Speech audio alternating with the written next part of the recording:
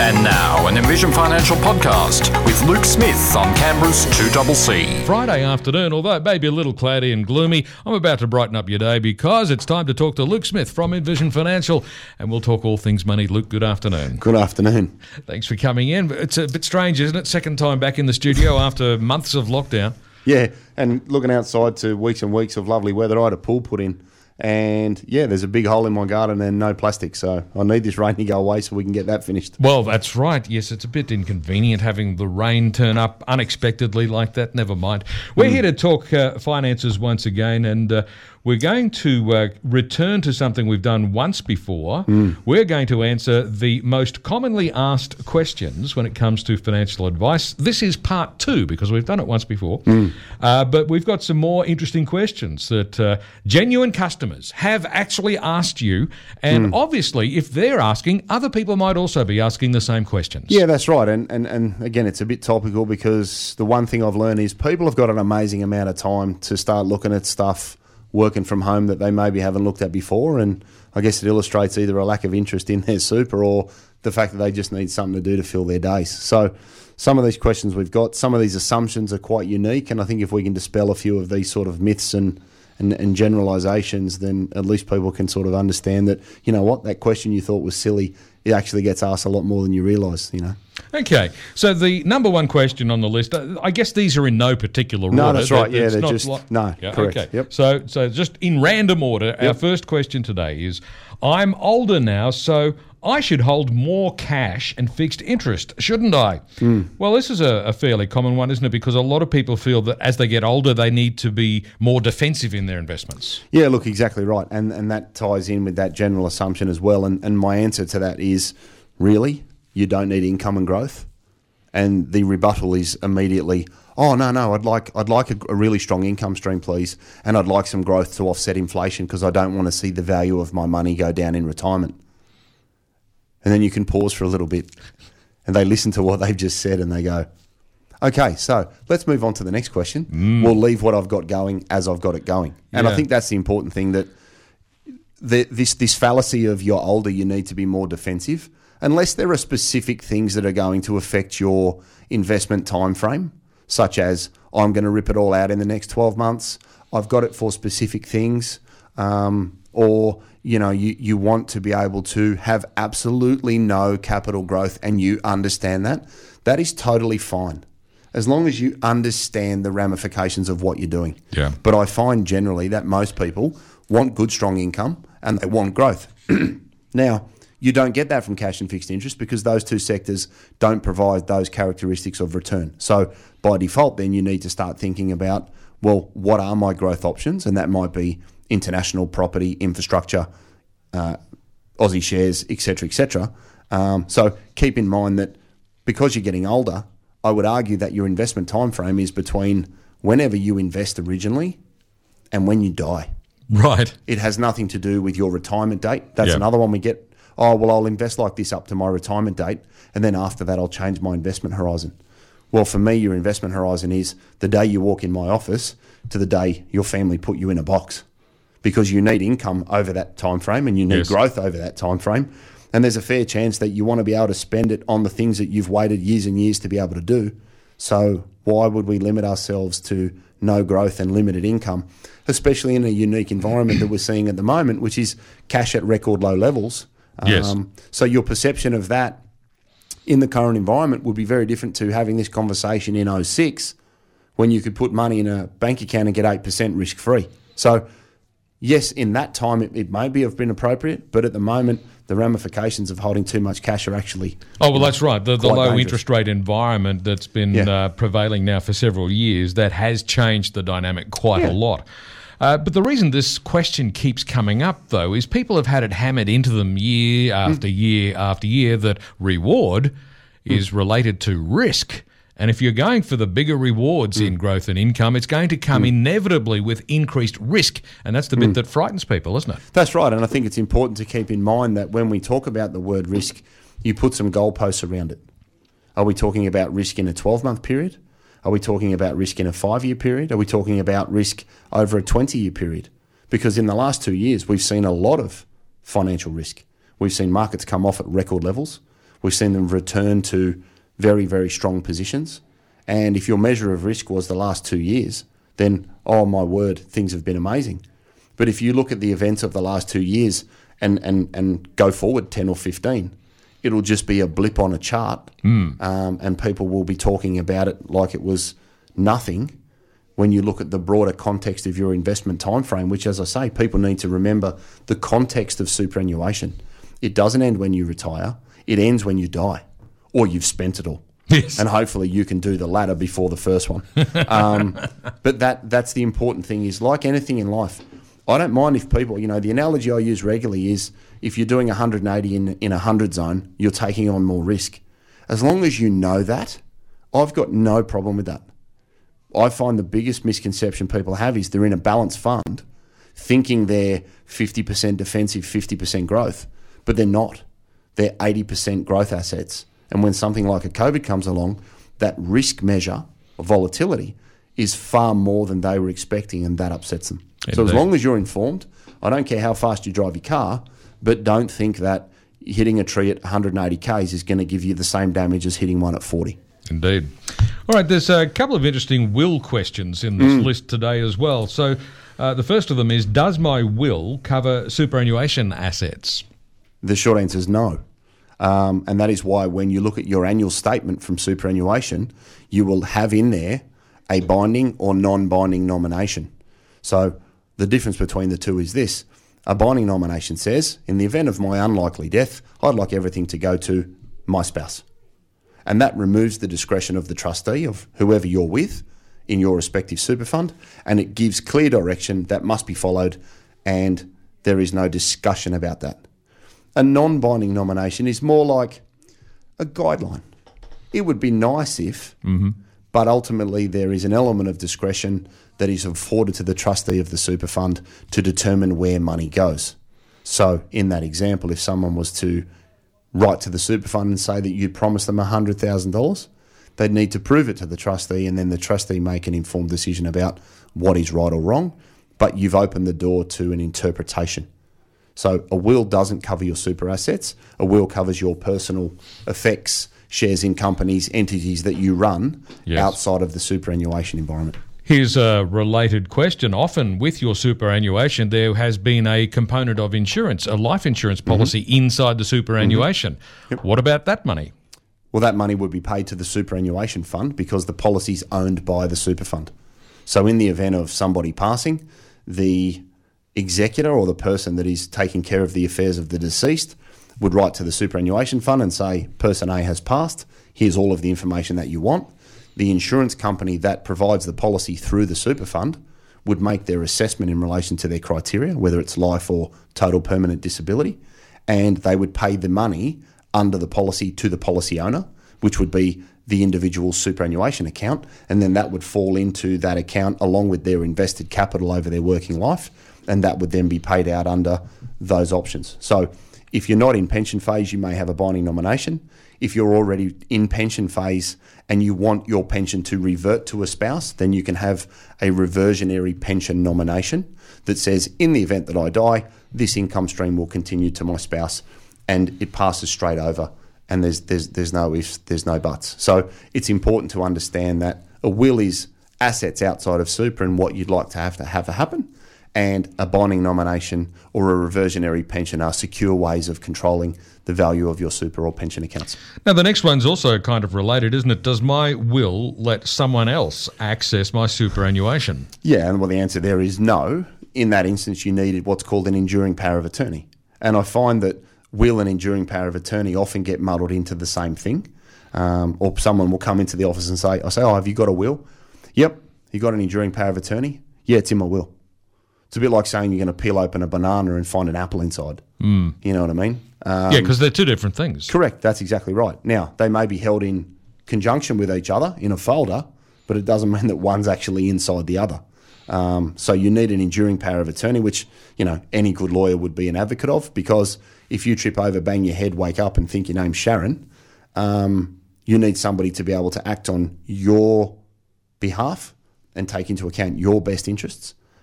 So for me, clients of mine, it's not negotiable. You get one, you have one, because being married or being in a partnership or a domestic relationship, my understanding is in the eyes of the law, especially the super trustee, it doesn't give you the permission to pull money out of somebody else's super fund that is not yours. So without an enduring power of attorney, you can trot yourself down to court and go through all sorts of palaver that handing over a piece of paper could have removed. So understand what you have, understand what you need, and get out and get some specific advice if you don't have one of those two documents, because a large portion of people's asset base is in super, and not having the keys to it can be a very serious problem. Okay. Question number 4 on the list of frequently asked questions. My investment horizon is through until retirement, right? Well, correct. And I guess we touched on this one sort of indirectly in the first answer. For me, it is. I don't think there's a definitive correlation between your retirement date and the way that you approach your assets, because your need for things doesn't change. Whilst you accumulate assets in superannuation, you want really good growth and you need some income and franking credits and capital appreciation. You want all of those things in retirement, because I don't work with anybody that intentionally wants to see the value of their assets fall, unless you're ripping money out as a pension, at a much higher rate than you're earning in any one 12-month period. Being able to maintain a balance of income and capital is very important, because income pays pensions and income is sustainable. Income is also not directly impacted by a change in the value of the share. So the other big misconception is that, the share price has come off, that means the income's coming off. Well, not necessarily, because the capital value of an asset, or the share price, is a measure of whether we like it or don't like it. In the middle of the Royal Commission, we didn't like the banks. Share price came off. During the Royal Commission, CBA still recorded billions of dollars profit and maintained their dividend. So there's a great example of where the share price can come off, but the dividend can remain where it was or where it is, because it's only a reflection of value at any one point in time. Earnings and profit drive distributions. So the two are not directly correlated all of the time. They're to be considered, but you can't make the generalisation that share price is off, that it automatically means the dividend's coming off, because everybody loves fully franked dividends in their super fund, right? Well, I think so. Yeah. Okay. Unless someone asks who Frank is and why is he taking my dividends. I get that one a lot. Well, yeah, exactly. So do all super funds pay dividends from investments, or it's... No, well, again, this is another misconception that all super funds are the same, right? A unitised account, like an industry fund, it reflects the value of the return in the value of your units. So you start the year at $1 a unit, for example, and at the end of the year, it might be worth $1.10, $5, $20, $25, $35, $6, whatever it is. Think about it from another sector. You bought an investment property, but you didn't rent it. You just reflected the change in value in the market price of the house. You generally don't do that. No. People look at the value of the house and they say, well, I want the rent along the way to pay a mortgage, to pay my lifestyle, etc., etc. And you should think about your superannuation in the same way when you're moving into retirement phase. People's importance and reliance on income becomes far more important to them when they reach retirement age than prior to reaching it, because they've got wages and they can live. So you don't really care how your return is generated, because you can't get it anyway. When you reach preservation age and you can take out a pension to fund the way you want to live, I find people become acutely aware of what is the income profile of my investment. And when they find out they're not in a fund that provides a dividend, then they start to say, well, I can maximise my income through the use of franking credits and I want more control. So finding a super fund that is right for you is important, in the same vein as buying the right sort of car for the right purpose. Yeah. You know, I'm 6'5". I don't have a Mini. Yes. That doesn't mean I'm anti-Mini. Do you know what I mean? Because a lot of people come in and they say that and they go, oh, you're anti-Mini. No, not at all. Great little car. I just wouldn't fit in one. So I'm not going to buy one. Yeah. So that type of car is not right for me. A unitised fund for someone that's retiring and wants to control their income is not right for them. It doesn't mean they're bad. It's just about aligning your key priorities and the controls you want in retirement with the product that you're using. Questions that are commonly asked. You mentioned franking credits a couple of times there in the earlier questions. So the next commonly asked question, do all shares offer franking credits? Yeah, well, the short answer there is no. The important question here is, what are you investing in, and does it provide all of the tax credits? And that's effectively what a franking credit is. People say, well, what is a franking credit? A franking credit is just being given the tax that has been paid by the company you're investing in. So if you invest in CBA, they pay a whole load of tax on their earnings, and you get a franking credit, which is some of the tax that's been paid by them that helps you from a tax perspective in the total wash-up of your earnings. Effectively, it means the dividend money that you receive is after-tax money because you get a portion of tax paid on it. Correct. Yeah, exactly. That's right. Now, the important thing to keep in mind is that happens with Australian shares. Doesn't happen with property, doesn't happen with fixed interest, doesn't happen with international. It also doesn't happen automatically with all Australian shares.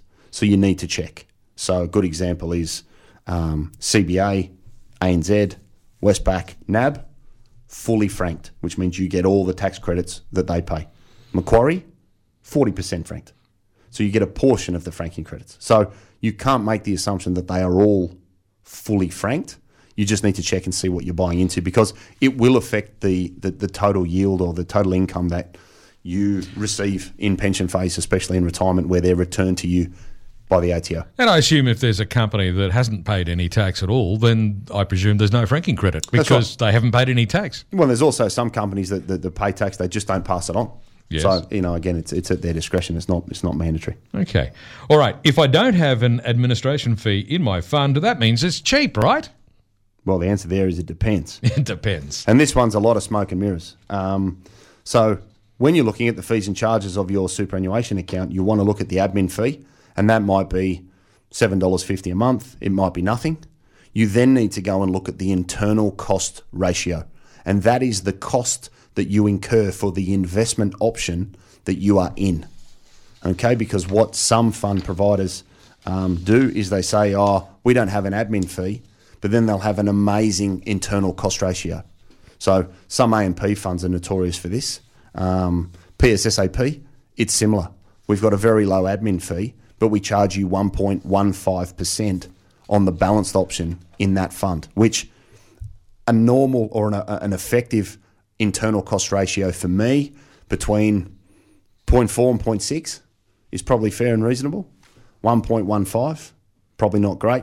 Some funds at A&P, 2% plus. So don't just assume that you're not paying an admin fee. They're not getting you somewhere else. Look at the internal cost ratio and some of the other property charges and some of the others that are there, because there'll be an operating fee, there'll be a property fee, there'll be a borrowing fee, and that may be in an ancillary product disclosure statement.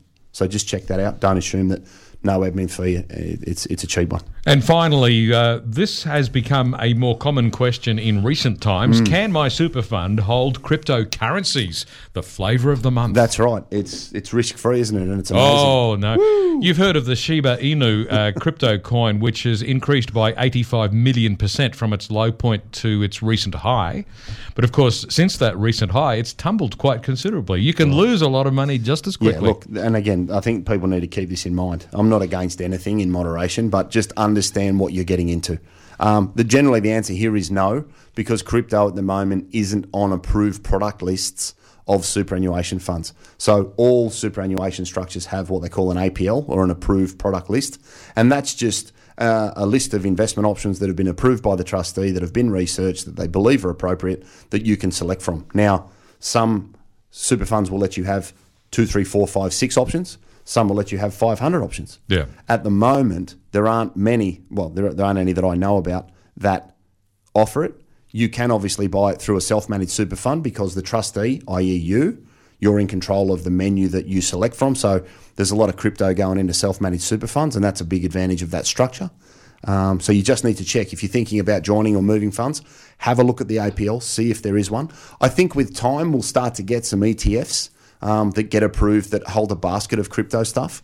I think that'll start to become far more common, going forwards. But at the moment, it's not something that you can race out and do through super. Well, I don't know if you saw this, but during the week, the Commonwealth Bank announced it's going to introduce a trial program where it allows people to buy crypto coins on their NetBank platform. Now, that's quite extraordinary. It's going that mainstream. So that look, I think this is, again, I'm not au fait with the ins and outs of this. I've got... it's mind-baffling. It really is. I don't try to understand it. Well, I've got a very good friend of mine who actually resides in Tonga, and they're trying to bring that into Parliament there as a payment mechanism for, Interesting. their country because of the speed and the control that they have. So, getting across this and understanding, I think it's going to be a very powerful platform. Certainly very interesting times. Now, we're out of time, Luke, so where can listeners get more information? So, office number 6260-4749. Envisionfinancial.com.au on the website. That's Envision with an E. We've got the podcast, The Strategy Stacker, Luke Talks Money. That's on iTunes and Spotify. And we've got the YouTube channel, Envision Financial Canberra. So, if you don't want to listen to the podcast, get it on your iPhone, sit on the couch, your phone's in your hand 23 and a half hours a day probably, learn something. So it's there for everyone. And, if you've got a topic that we want to touch on that we haven't brought up, Luke at envisionfinancial.com.au, that's my direct email. Shoot it through and we'll try and build it into the program. Fantastic. We'll catch you again next Friday. See you next Friday.